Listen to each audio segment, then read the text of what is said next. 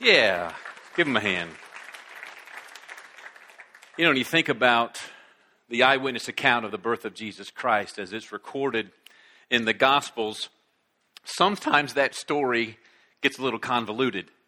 You add some Christian tradition, and then a little bit of the secular idea and story of Christmas gets mixed in. It makes for an interesting story. Then you add children to the mix who don't, they're limited in their capacity to understand certain concepts and complex things. And man, it makes for an entertaining story. It may not be an accurate story, but it's an entertaining story. And then you take all of that with a bunch of kids and you put it on a stage at Christmas time in a church, and man, you don't know what you're going to get. It reminds me of the story, a true story of a couple who were married. They've been married about 5 years, followers of Christ, but they had no children. And the wife just really began to pray to God, please bless us with children. If you bless us with children, I promise we will raise them on the Word of God. We will teach them what it means to worship you and to be a part of a church. And God blessed them. In fact, the next 4 years, they had 4 children. First 5, nothing. The next 4 children. I believe they're on the Pastor Jeremy and Corey birth plan. I believe it's what they're on. But she talks about how her crowning moment was when all 4 of her children had a part in the Christmas church pageant. And this is what happened. She tells the story. She said, my proudest moment came during the children's Christmas pageant. My daughter was playing Mary. 2 of my sons were shepherds, and my other son was a wise man. This was their moment to shine. My 5-year-old shepherd had practiced his line, we found the babe wrapped in swaddling clothes. But he was very nervous, and when it came time in the play for his line, he said the baby was wrapped in wrinkled clothes. Well, my 4-year-old who played Mary said out loud, that's not wrinkled clothes, silly. That's dirty, rotten clothes. Then a wrestling match broke out between my daughter Mary, who played Mary, and my son the shepherd. But the angel broke it up, but she bent her halo and lost her left wing. I slouched a little lower in my seat when my daughter, who played Mary, dropped the doll representing baby Jesus, and it bounced down the aisle crying, Mama, Mama. Mary grabbed the doll, wrapped it back up, and held it tightly as the wise men arrived. My other son stepped forward, wearing a bathrobe and a paper crown, knelt at the manger and announced, we are the 3 wise men. We're bringing gifts of gold, common sense, and fur. Or Frankenstein and Moe, whatever. The congregation dissolved in laughter, and the pageant got a standing ovation. Now, next Sunday here at Canton campus, a part of the service, the kids are going to be performing. You don't know what you're going to get, so you want to be here. But I think a part of the story that is a bit confusing for some of us, and maybe some of the least understood of what we call the Christmas story, is the part about these wise men that come from the east following the star. They come to Bethlehem to worship Jesus Christ. And there's a character in this story that we hardly ever talk about, and that's King Herod. And what I want to look at today is these particular characters, Herod and the Magi, or these wise men, and who they are and what that really means to us today. So if you happen to have a Bible and want to turn to Matthew chapter 2. Matthew is the first book of the New Testament. All the scriptures we're going to look at are going to be on the screen if you don't happen to have the Bible, so that's okay. But Matthew chapter 2, and I'm going to read the whole story, 12 verses, actually 13 verses, if you will, but it'll be on the screen. So hang with me, and here's how the story unfolds. It says, after Jesus was born in Bethlehem in Judea, during the time of King Herod, Magi from the east came to Jerusalem and asked, where is the one who's been born King of the Jews? We saw his star when it rose and have come to worship him. When King Herod heard this, he was disturbed, and all Jerusalem with him. When he had called together all the people's chief priests and teachers of the law, he asked them where the Messiah was to be born. In Bethlehem in Judea, they replied, for this is what the prophet has written. But you, Bethlehem, in the land of Judah, are by no means least among the rulers of Judah. For out of you will come a ruler who will shepherd my people Israel. Then Herod called the Magi secretly and found out from them the exact time the star had appeared. He sent them to Bethlehem and said, "Go and search carefully for the child. As soon as you find him, report to me, so that I too may go and worship him." After they had heard the king, they went on their way, and the star they had seen when it rose went ahead of them until it stopped over the place where the child was. When they saw the star, they were overjoyed. On coming to the house, they saw the child with his mother Mary, and they bowed down and worshiped him. Then they opened their treasures and presented him with gifts of gold, frankincense, and myrrh. And having been warned in a dream not to go back to Herod, they returned to their country by another route. Verse 16. When Herod realized that he had been outwitted by the Magi, he was furious, and he gave orders to kill all the boys in Bethlehem and its vicinity who were 2 years old and under, in accordance with the time he had learned from the Magi. Here we have these wise men from the east following this star, coming into Jerusalem. They're asking, where is this baby born king of the Jews? And they're asking it of Herod. And Herod gets very upset about this, to the point he sets out a plot to have this baby killed. Well, who are these characters, and what does that mean to us? Let's pray. Father God, thank you for this moment, this time, your presence. We now invite you just to open our hearts to you more today. We thank you for your presence that has been with us in our worship. And God, we just ask now that help us to really see who we are in this story of Christ. Help us to really find that place and to see what you want to do in us in greater ways to change us for your glory. I pray that for the person who knows you the least in this room, all the way to the person who knows you the most. Let it be so now in Jesus' name. Amen. Well, who is Herod? Well, Herod was the ruler over the Middle Eastern region under the Roman Empire. He was appointed by Caesar Augustus. And he ruled for some 33 years, and obviously he was ruling at the time that Jesus Christ was born. Herod was also a Jew. Herod didn't live like a Jew. He didn't believe in Judaism. He didn't believe in one God. He lived like a pagan Gentile, but he was a Jew. In fact, he was called King of the Jews. This is what Caesar appointed him or called him, as well as the Roman Senate, because he was a Jew ruling over this area, Israel. But he was a master politician as well. He knew all the people to meet. He knew all the people to schmooze. He knew all the palms to grease. In fact, Herod had 10 wives, and he married most of those wives just to get political gain, just to get political clout. But he also was a genius builder. He built all kinds of palaces and fortresses and stadiums and theaters. In fact, he even built the temple in Jerusalem where the people came to worship, and it was considered one of the 7 ancient wonders of the world in its time. It was a gorgeous, magnificent facility until it was destroyed in 70 AD. But he was also a ruthless paranoid. He was a ruthless leader. He would kill people as soon as look at them. He had so many people put to death, anybody that was a threat to him. In fact, he had some of his wives imprisoned, had some of his wives executed, had some of his children executed. And supposedly it was Caesar Augustus that said, I would rather be Herod's pig than to be one of his family members. But he was paranoid. He was a very insecure leader. He was always looking over his back. He was always afraid somebody was going to betray him and plot to take his throne. One of the main reasons was because he was a Jew, but he also knew that the Jews believed that there would come another ruler over Israel that would actually rule the world, a Messiah that would come from the bloodline of David, and Herod wasn't of the bloodline of David. Now, he didn't believe that, but he knew the Jews believed that, and he was always afraid these Jews were going to come together, rebel against him, and take his throne. That's one of the reasons when the Magi come and they say, where is this baby born king of the Jews? It says that Herod got disturbed. That word in Greek, disturbed, literally means physically shaken. He was physically upset because all of a sudden he's hearing about the potential of a new king. And so what does he want to do? Kill it. When you get down to the bottom line of who Herod is, this ruler, this genius builder, this master politician, he was a king killer. That's what he was.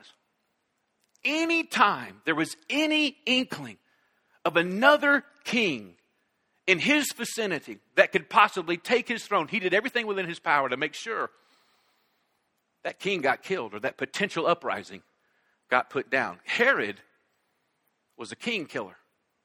Well then, who are the Magi? Who are these folks? Now, look at this picture a moment because I want to clear up a couple of things when it comes to the Christmas story. You see these three men in the front here and you see this entourage behind them.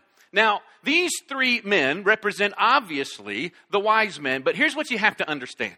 That we don't have any idea how many wise men actually came to worship Jesus. There's nowhere in the scriptures does it say, nowhere in historical evidence does it tell us the number of magi that came. Just tradition tells us 3 kings or 3 wise men. Also, they did not show up on the day of Jesus' birth. They weren't there then. In fact, it could have been 2 years later that they showed up to worship Jesus Christ. Because Herod asked them, when did you see the star? Give me the calculation. And it could have been a 2-year period after the birth of Jesus that they arrive. In fact, when it says they come to Bethlehem to worship him, it says they came to the house where the child was staying. House meaning a home. Child, the Greek word there, means that of a toddler. It's used more for a toddler than for an infant. Now, if you have a beautiful nativity scene at home and you've got great looking wise men bowing down at the manger, don't go tear them out of your nativity scene. Don't go rip up all your Hallmark cards. It's okay. God's not going to strike you down.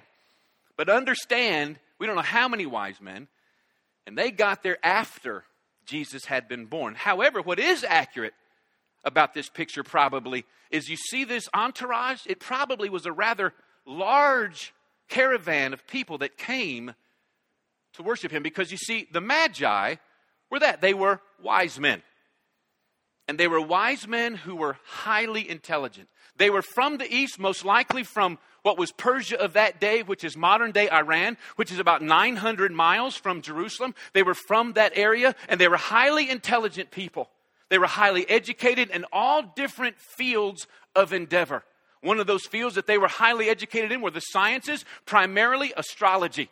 They were studiers of the stars. They were very astute in science, but they also were very astute in religion.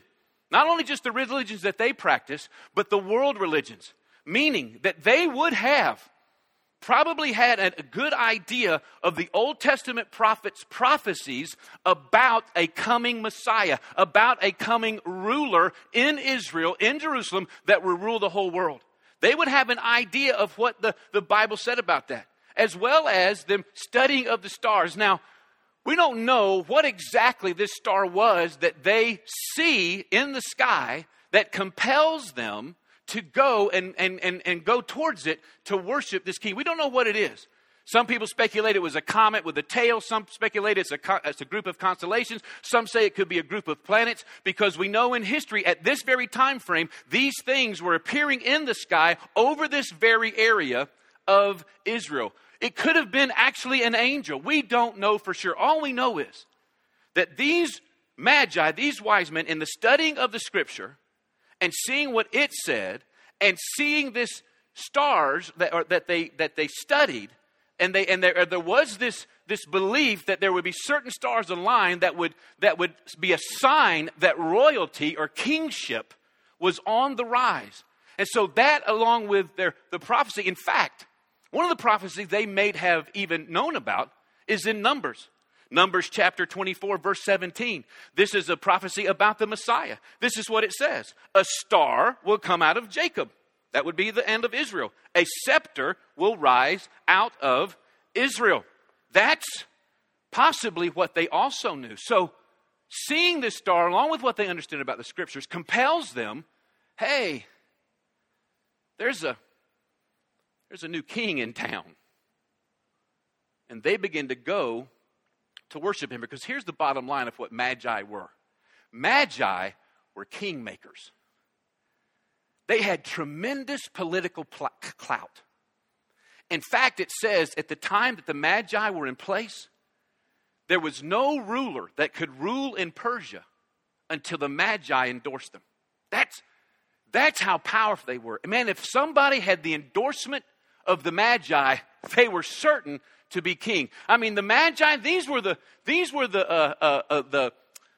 public relation folks for the leader. These were the social media people. These were the press corps. These were the campaign managers for the kings. They actually put kings in place by their very endorsement. And at the time that this is taking place, when a new king would rise and come into power in a kingdom, countries around would send entourages to go and greet them, welcome them, pay homage to them. And that's what these Magi are doing. These were kingmakers. So imagine now, you're Herod. You're this paranoid leader who is constantly looking over his shoulder, worried about somebody taking his throne. This Magi arrive in this entourage. Now, Herod would have known who the Magi were. He would have known what kind of power they had. They arrive in Jerusalem. They come to him who is supposed to be the king of the Jews, and they say to him, "Where is this baby born king of the Jews?" They don't acknowledge him as king. They're going to endorse another king. Herod is physically shaken. And in this beautiful story that we love to see in our little Hallmark cards, where we've got this cute little baby laying in this nice little bale of hay, or not bale, but manger of hay, and we got this warm, glowing feeling. Keep this in mind. In the midst of all that, you've got a king killer pitted against king makers. You've got two totally different worldviews, two totally different approaches, two totally different attitudes. One wants to kill him, the other wants to make him. And then this clash of the cultures happening. And folks, 2,000 years later, it's still happening. In our very culture, we've got those who want to put Christ and God out of our culture, wants to put him out of our thinking, wants to put him out of the conscious mind of the public. While at the same time, there's this group of people that say you can't have a culture, you can't have a civilization unless God and Christ are in the midst of it. Right here today, in the very time that we live, we've got king killers that want to absolutely eradicate Christ out of our thinking. But you need to have those that say, he's the only thing that's holding us together. Let me ask you a question. Where are you in this story? Who are you more like? Do you have a tendency to be like Herod in a way that I try to limit how much capacity Christ can have in me? About how much of his kingship can really be ruling in my life? Do I try to diminish the power of Christ in me? Or am I more like the Magi who want to position myself that all that the kingship of Christ wants to be, that in me, I want that to happen? Do I position myself in such ways that he can be everything he wants to be in me? Where do I tend to be? In fact, let's maybe narrow it down a little bit more. In my life, do I have certain aspects of my life that say, that's off limits, Lord? You can't be king in this place in my life. And do I have other places? Oh yeah, you can have all you want. You can do all the kingly thing you want to do in my life. Where do I tend to be? What I want to do for the next moment is just look at king killers versus king makers. And there's really two simple points. The first one is this. King killers want their way in God's story, whereas king makers want God's way in God's story.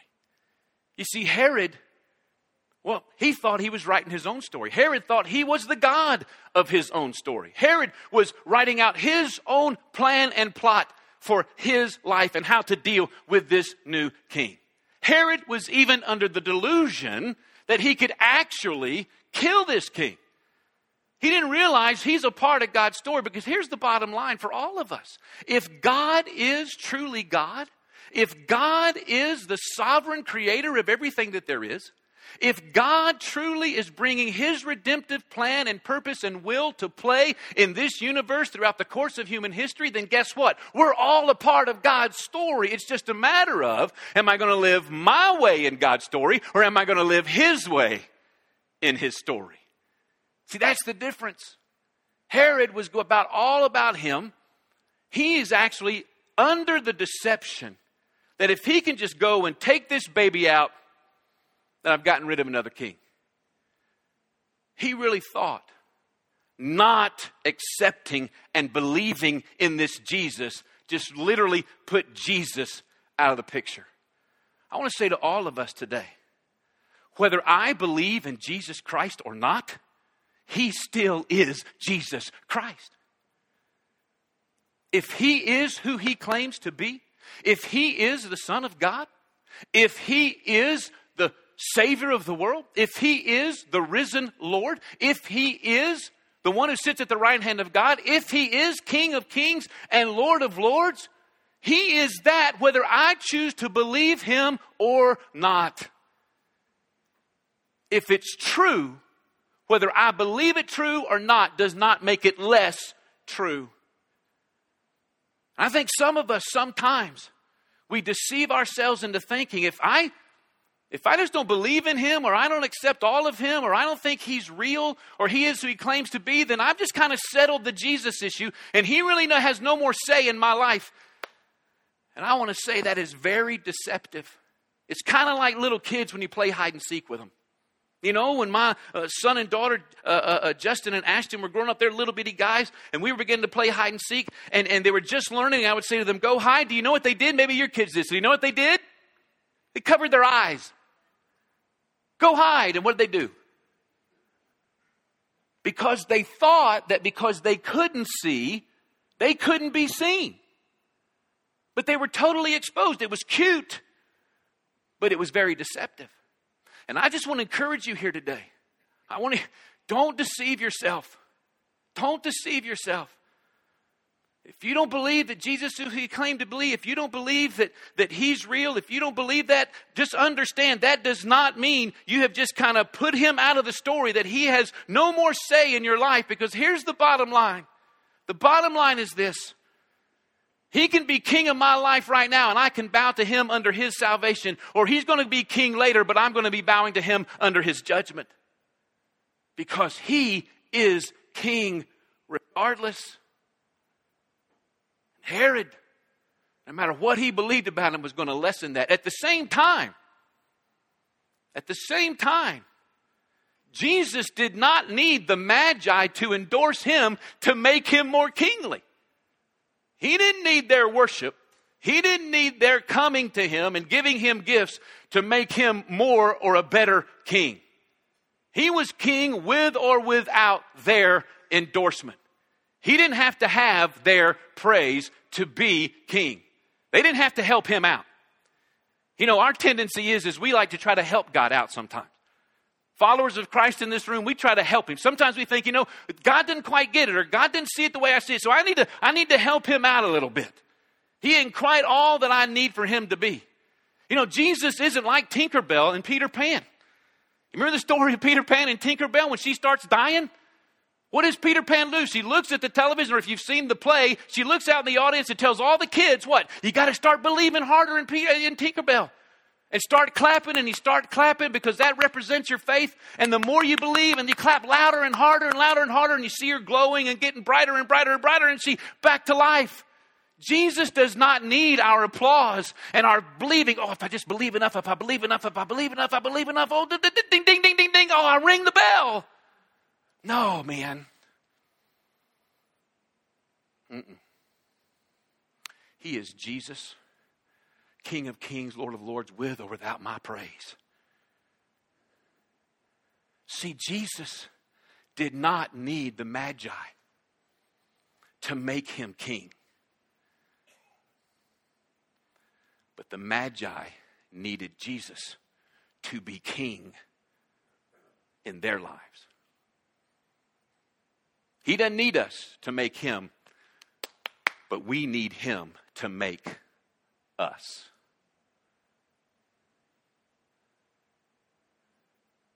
See, that's what this Magi discover. Because they come thinking, we're going to come in this politically correct way and pay our homage to this king. But they're in for a real shock. Because they come to Jerusalem. You know, I believe they came to Jerusalem because that's where they thought the king of the Jews would be born. Because Jerusalem was the capital city. That's where the king should be born. And man, were they totally just surprised when they get there. And guess what? Nobody even knows that he's been born. It could have been at least 2 years. Jesus could have been 2 years old at this time. Herod doesn't know he's born. Nobody in the city knows he's born. There's people that studied the law didn't know this king was supposedly born. They get there and they're expecting all this pomp and circumstance. They're expecting all this fanfare. They're expecting this great excitement because this new king, and they don't even know he's born. Because where the Magi came from, when the new king was born, man, there was a lot of fanfare. There was royal decree. There was an announcement that would go all throughout the land. The new king has been born, and the people were all excited. It was easy for the Magi to endorse that king because the people were already accepting him. They get here, man, and nobody even knows he's around. And they begin to realize, we got a lot of work on our hands. How are we going to endorse somebody that's supposed to be king and nobody is even excited about it? And they find out this king is in Bethlehem. And even that, it's a 2-bit, no-named village. And when they find out he's in Bethlehem, the star reappears. And it moves. It literally takes them to the very house where Jesus is. That's why many believe that that star is actually an angel.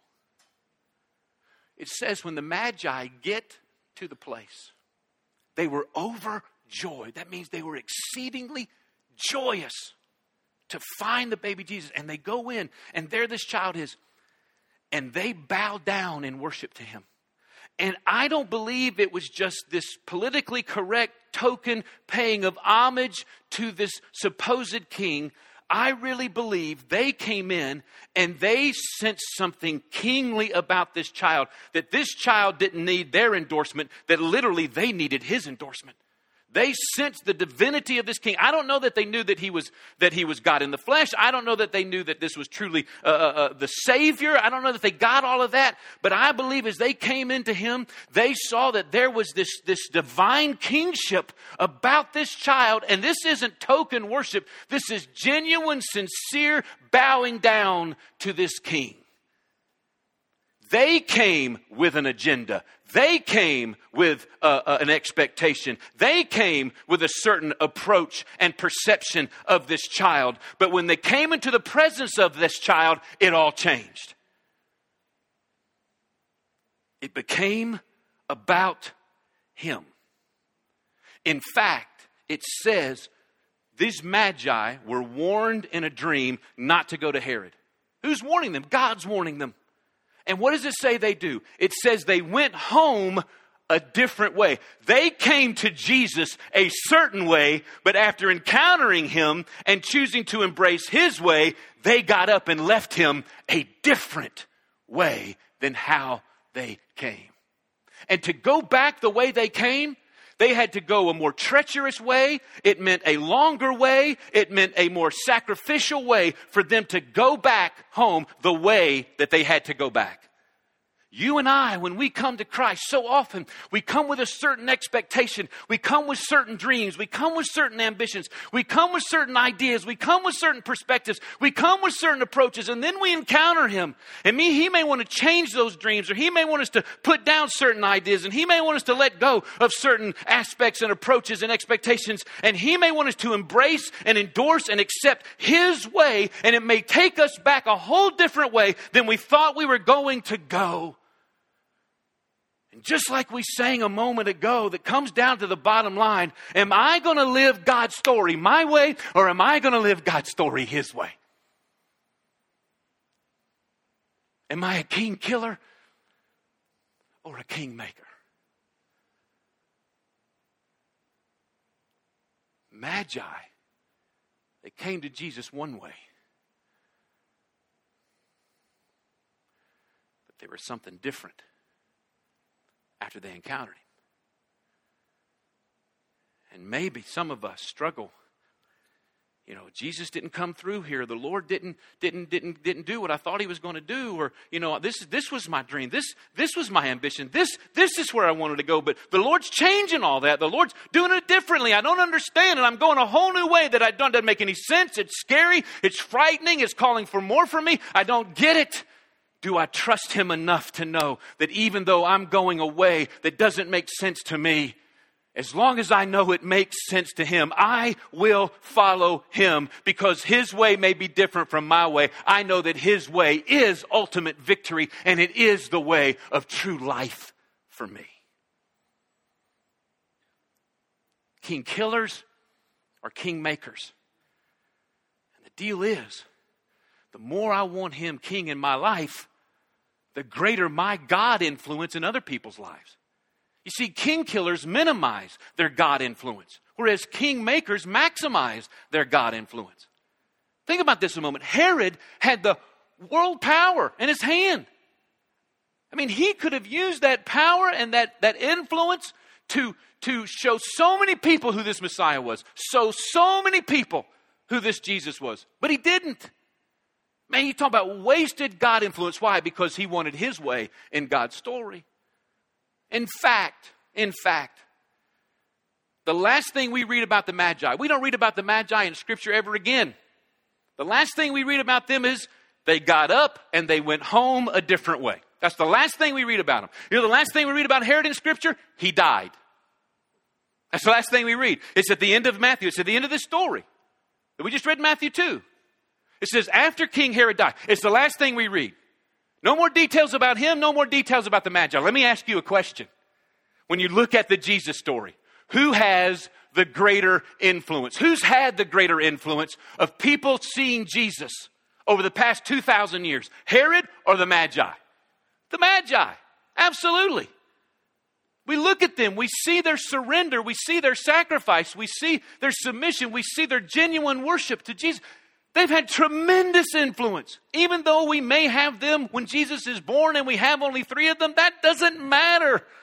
What matters is these guys simply, now listen to me close, these guys simply by wanting God's way and God's story have impacted millions of people over thousands of years towards Jesus Christ. That's unbelievable. And the last thing we hear about them, they went home another way. We don't even know if they made it home. Last thing we hear about Herod, he died. That's it. Just by following him, just by wanting him to be king in greater ways, just by him wanting him to truly make us in his kingship. Man, there's where the God influence comes out of my life. One of my favorite authors, one of my favorite pastors, I don't know him personally. His name is Bill Hybels. He pastors a huge church, some 15,000 plus, 20,000 plus folks in Chicago. And he tells the story of a friend of his who was not a follower of Christ that owned a company.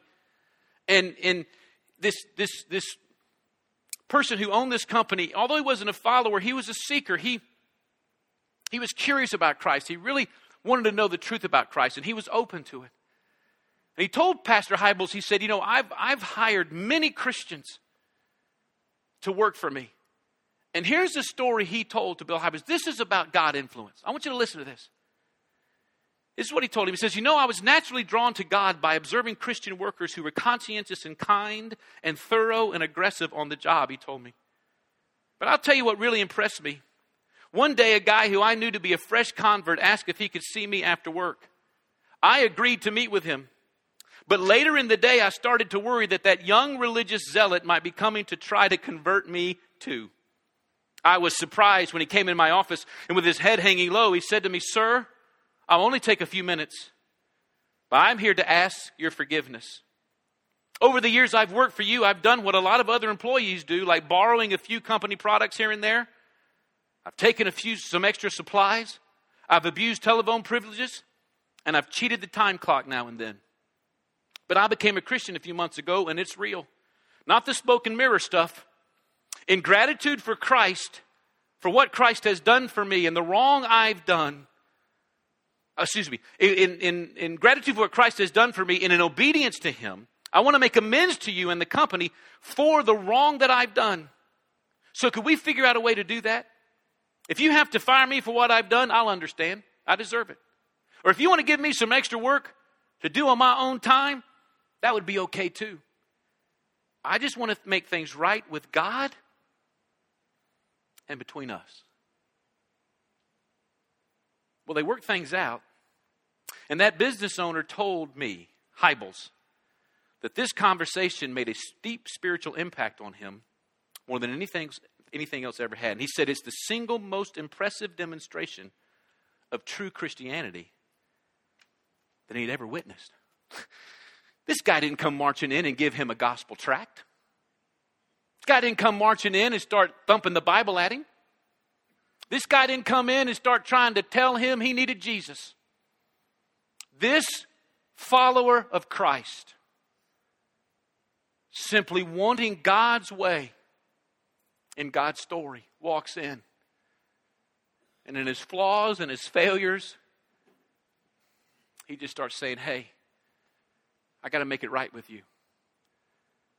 And just by embracing God's way in his life in a tangible way, he has tremendous influence on this unbeliever.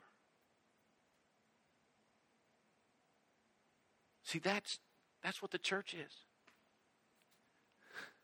The church, I'm going to invite the worship team to come if they would.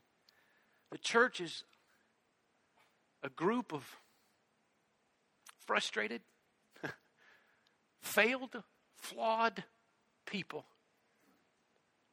who are simply wanting God's way in their lives. They're wanting the King to make them. The church isn't perfect. We're simply wanting the King to make us, and in that, just letting Him be King more and more. We have this amazing God influence on others. We become kingmakers in the lives of others. That's what Canton Campus is. That's what being a follower of Christ is all about.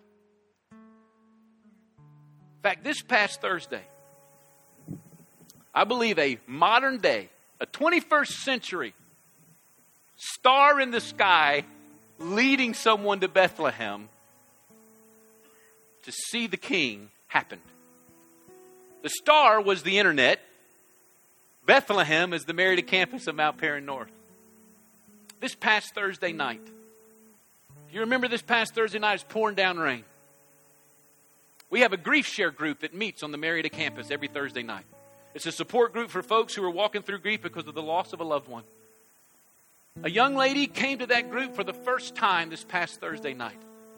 Her boyfriend was suddenly killed 7 months ago. She was drowning in the sorrow. She was so distraught. She was sitting at home, just desperate. Got on the internet and just did a search for grief groups or whatever. And our church popped up with our grief share group. She had never heard of Mount Perrin North.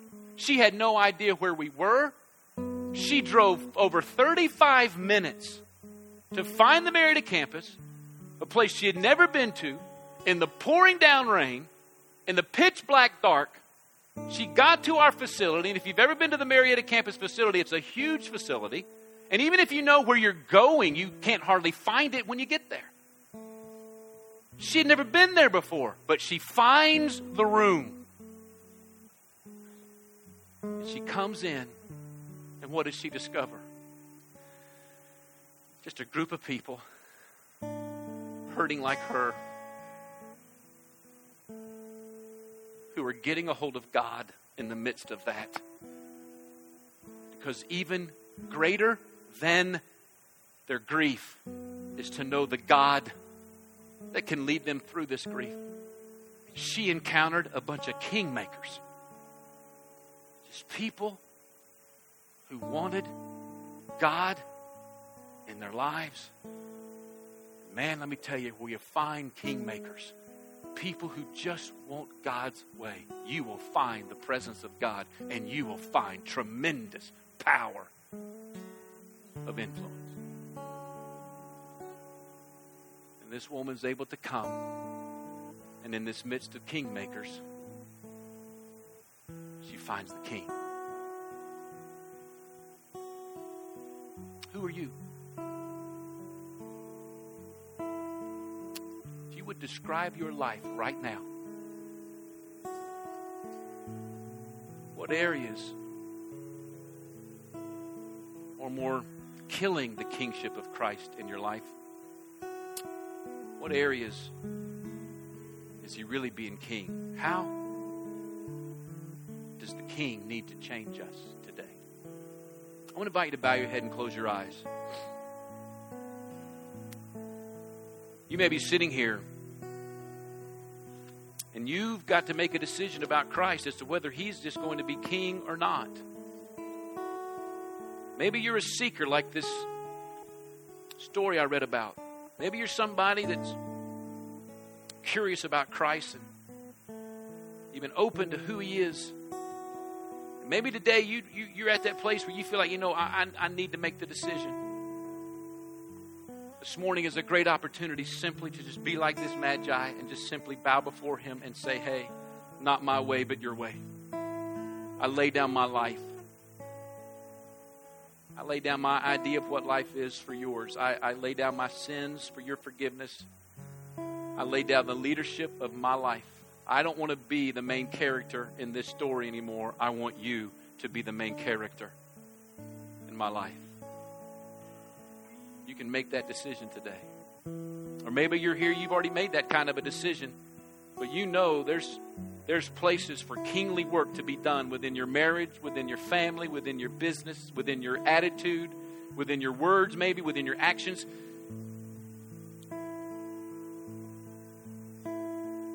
It's you and the Lord right now.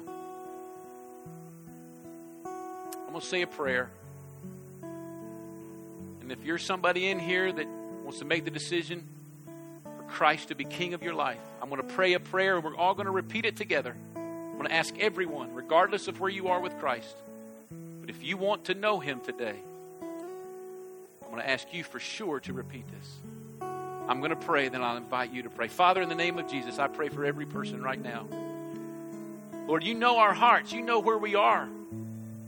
You know where we are on this spectrum of king killing to king making. You know where we are there. You know the certain places of our lives where we've allowed you to be king, at the same time we have limited you. God, I pray right now for husbands and wives, for moms and dads, for sons and daughters, for business people, for educators, for whatever different fields of vocation are represented. I pray right now that, man, we're letting you be king. Whatever ways, Father, we may have feel disappointed by you, or we feel like, man, I wanted to go this way, but you've asked me to go that way. Help us. Help us to have the trust. Help us to have the faith. Help us to truly just say, okay, your will. No more complaining about it. No more bitterness about it. I'm following you because you know what's best. I want to be what you want me to be in your story. Now, Father, I pray for those specifically who want to make the decision to follow you as Lord and Savior, maybe for the first time, that right now they would do that sincerely. I'm going to invite everybody to repeat this prayer after me. Heavenly Father, thank you for your Son, Jesus Christ, who came as a man to die on a cross for my sins. I believe he is resurrected from the dead. And I believe that he gives me eternal life. I confess my sins. I ask you to forgive me. Be my Savior. I ask you to lead my life. Be my Lord. Be my King. I trust you.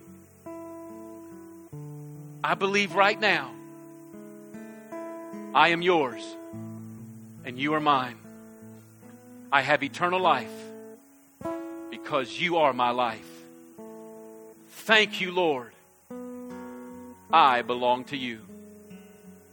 Father, now I pray in Jesus' name that truly is a sincere prayer, and that all over this room right now, those that prayed that prayer sincerely for the first time, that they know you are King and you are Lord.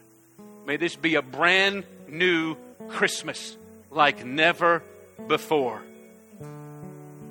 Let us be the kingmakers you want us to be for one purpose: your praise, your glory, and your honor.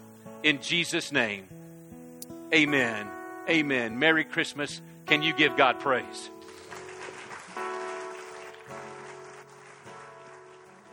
Let's sing this together in response.